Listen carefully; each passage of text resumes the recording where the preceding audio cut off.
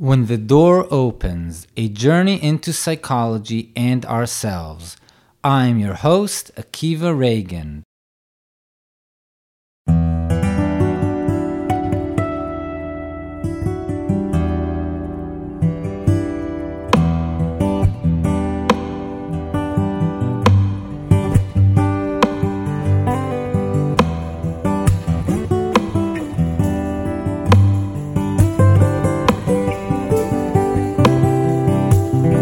Hi guys, so today I'm going to talk about the superego and the structural model of Freud.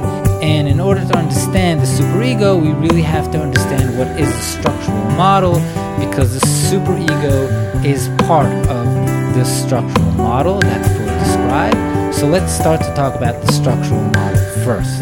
And this is the second model he used to describe us, the human beings, and therapeutic processes that we go through. And as you recall in the first chapter, we described the topographical model, which is the first theoretical model that Freud had about human beings. The topographical model basically divided our human psyche to three parts: our unconscious part, our unconscious part, and our preconscious part. And for Freud, therapy meant taking content from the unconscious and making it conscious. And the best way to do it, according to Freud, was speaking about our problems, about our issues, about our emotions. And in the first chapter of this podcast, we described at length this model and how effective it is and how it radically changed the therapeutic world and our understanding of ourselves as human beings. And this begs the question, if the first model of Freud was so effective, why did he need a second model, the structural model, which we are going to describe in this chapter? So let's try to understand this. Freud saw that his first model had a few problems. The first thing that he saw was that he, in the beginning, described our unconscious part as something that holds in it our more animal-like tendencies, meaning our aggression, our sexual drives, what we would call impulses, uninhibited aggression and sexuality. But the more and more Freud treated patients, he started to understand that not only our so-called lower parts, animal-like parts, could be unconscious, but also higher parts. What kind of higher parts am I talking about? So first of all, I'm talking about what Freud described as our defense mechanisms. So for Freud, not only our sexuality and aggression can be unconscious, but also our defense mechanism against discovering those tendencies, what he called resistance. So if a patient would come to Freud and Freud would play an association game with that patient and tell him, what is the first thing that you think about when I say mother? So the patient could sit and tell Freud, nothing comes up. I'm sort of blank.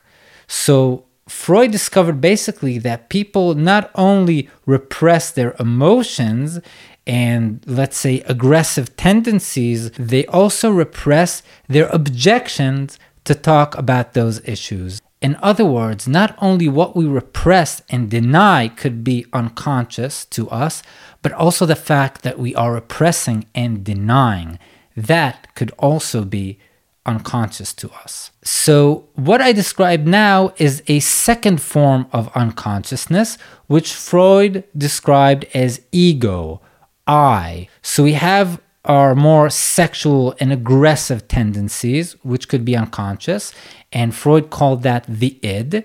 Then we have our ego, our defense mechanism, which could be unconscious, and that Freud called the ego and the I. And there's a third part of us that could be unconscious, which Freud called the superego, which we will delve in deeply in this podcast. The superego is the part of us that is a more reflective part. It's the part of us that gives us criticism, that tells us if we're okay or not okay. It's a part of us that judges us by a set of values. And that part also, Freud claimed, could be unconscious. So not only can our lower parts, our beast-like parts could be unconscious. Not only can our defense mechanism be unconscious, but also what seems to be very high and even noble parts of us, like our conscious, that also can be unconscious. The parts of us that differentiate between good and bad, according to Freud. Now, these three parts, the id, the ego, and the superego, have a special dynamic between them that Freud described. So since I'm a counselor and I have a background with working with teenagers in schools, I'll give a metaphor about the dynamic that Freud described through looking at a classroom. So we can imagine a classroom that has this very hyperactive kid that doesn't listen to anybody and does whatever he wants. And when he wants to annoy somebody, he'll throw spitballs at him. And he's really uncontrollable, very impulsive.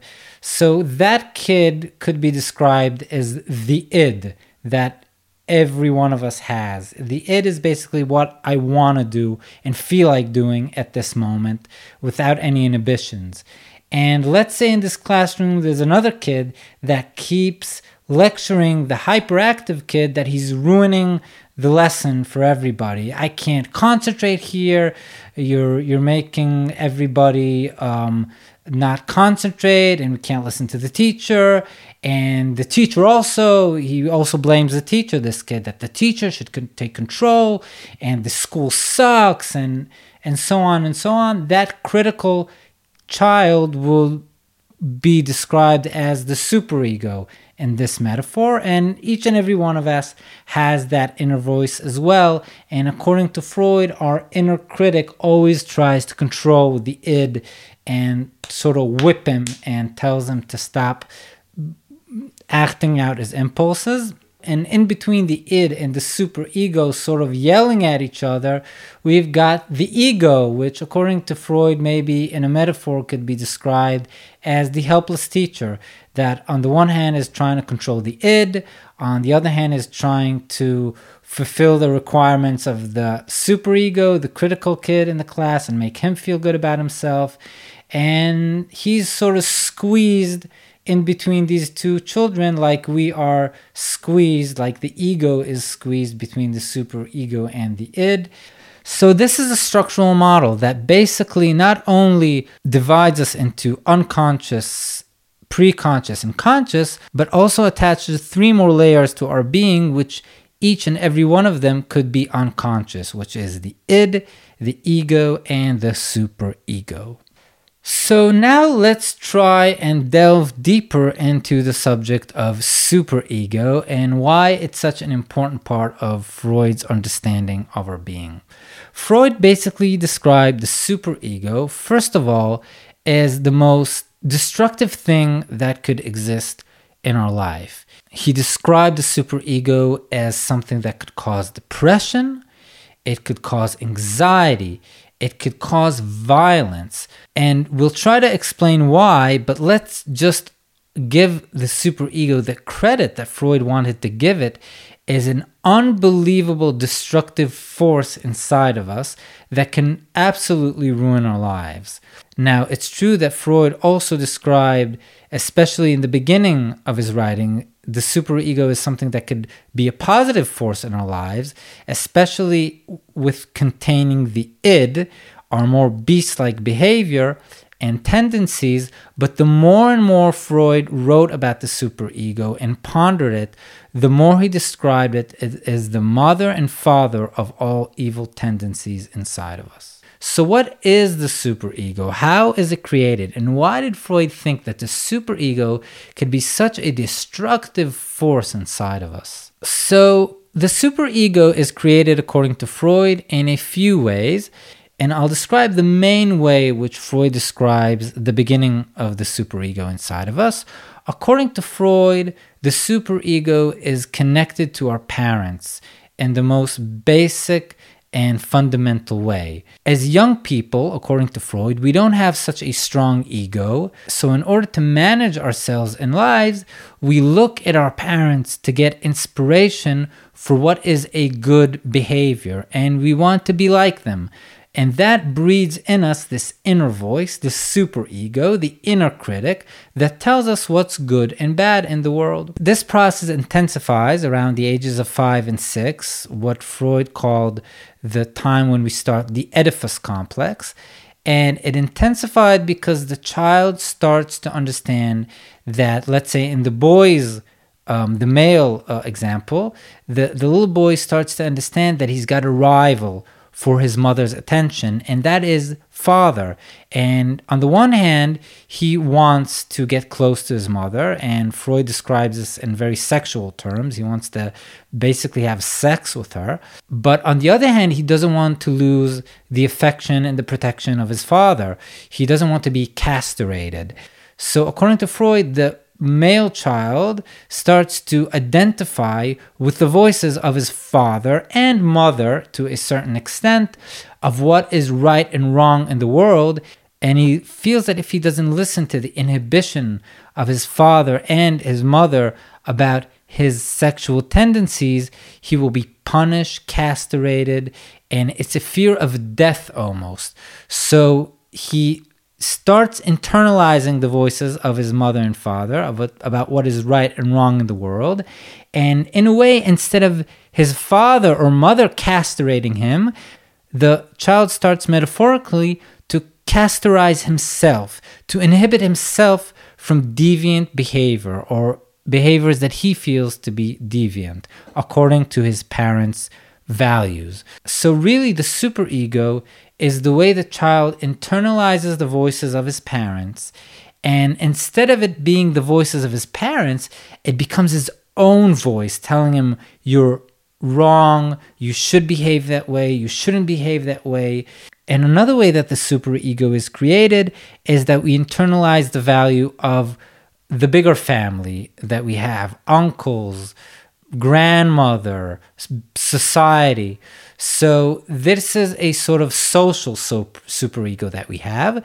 And in a way, my friend described this in a very nice way. He said the superego is like a chip that society and our family puts into us. And now they don't have to control us directly by telling us what we do. We start controlling and making modifications to our behavior through this inner chip that makes us feel guilty and shameful whenever we don't ascribe to the values of other people, that now we internalize them as our own value system. So this is a very important point. Can we really differentiate our value systems from the value systems of our surroundings?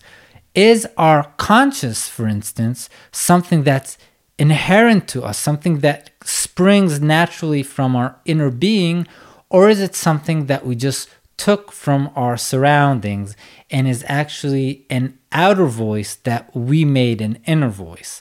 And how healthy is that superego really in our lives? So now that we understand where the superego comes from, we can try to understand why Freud thought the superego could be such a destructive force in our lives. First of all, Freud said that superego could be destructive because it could cause us depression. And why depression? Well, think about it. Somebody who's depressed usually has an inner voice that blames him, that tells him he's nothing, that he's no good for anything, that he'll never make anything of himself, that he's bad, that she should be shameful and feel guilty over everything. So depressed people usually have an inner voice that tell them that they're worth crap. So this depression really is a form of aggression that is directed towards the self. But the superego could also cause us to be aggressive towards other people and to take our aggression outward. For instance, if somebody tells me that my podcast is very boring, now before I strike out and tell him, you're an idiot, screw you, a second before I start being aggressive towards him, it is usually because he activates inside me my own superego that criticizes me, and I hear a little voice in my head that that tells me, yes, Akiva, your podcast sucks. And in order to defend myself against that aggression towards myself from myself, I will attack the person, the source that activated in me this little chip of self-criticism. So usually all the aggression you see in the world is from people who have a very, very strong superego, and it's very easily activated by other people. Superego could also cause anxiety and perfectionism. Think about somebody who has social anxiety, for instance. So he walks into a room and immediately he feels that the people around him are judging him. He feels embarrassed. He feels awkward. He doesn't feel that he has a place in that social settings. And a lot of times he's just projecting outwards his own inner critic that he has against himself, and he lets other people represent it. So he comes into a social meeting and he sees somebody looking at him, and he translates that other person looking at him as if the other person is giving him criticism. He could think, oh, he probably thinks I'm an idiot, but really it's something that he thinks about himself. It's his own superego telling him that he's no good. So I think Freud's observation about how the superego could be a destructive force in our lives was a very acute observation. And I want to give you a few ways to look at this in your own life. So first of all, I would like you to think about, what does your superego look like? Can you personify that superego? So I'll give an example. When I try to understand the superego that I have in this podcast, it usually looks like an 18-year-old college girl in America that's listening to this podcast and thinking to herself, I don't understand his English so well, and the podcast is kind of slow-paced, and he's not talking very fast, and so on and so on. So that's one criticism that I have on myself, and the personification of it is this young college girl that really wants me to get things going with this podcast, to talk more straightforwardly about issues. And also I have another inner critic that looks more like a professor, and he's like, oh God, what is this kid trying to talk about Freud? What does he understand about Freud? This is not accurate. Why isn't he talking more in depth? So it's a kind of opposite superego. So I've got two very strong, actually opposite thinking superegos inside me that sort of whip me when I do this podcast. Now, if I would listen to these superegos and take them very seriously, I would obviously not do this podcast. So it seems that I have, in Freud's words, a sort of a strong ego that can resist this whipping of my inner superego. But each and every one of you can personify his superego. What are the sentences that you hear from your superego? What does your superego tell you? How does it usually criticize you? Does it look like a father figure, a mother figure? Does it tell you you're too serious or you're not serious enough? Some people have a superego that looks like a hippie, like a spiritual person that tells them, oh, you should be more laid back, and so on and so forth. Other people have a superego that's more like a coach. Get out there, motherfucker. Start running, bitch. Now, I'm obviously suggesting that in order to have better mental health, we should make our superego less strong. But this begs the question, is the superego really that bad? Can't the superego also help us in life? I mean, superego could be the voice that tells us, get up from your bed, start doing things, get your act together. It could be a whipping tool, yes, but maybe also a motivating tool that can make our lives improve. So in the next chapter, I will try to discuss this and to see either we should have a healthier superego, or maybe we should have a voice that's not the superego, that consists of a totally different energy that could also bring change in our lives. So I will meet you in the next chapter, and may you have a wonderful week without a violent superego. If you found this podcast interesting, you could find more information on my site, akivaragen.com. That's AKIVARAGEN.com. You will find there more information about courses and different options to work with me in a private session. Have a great day.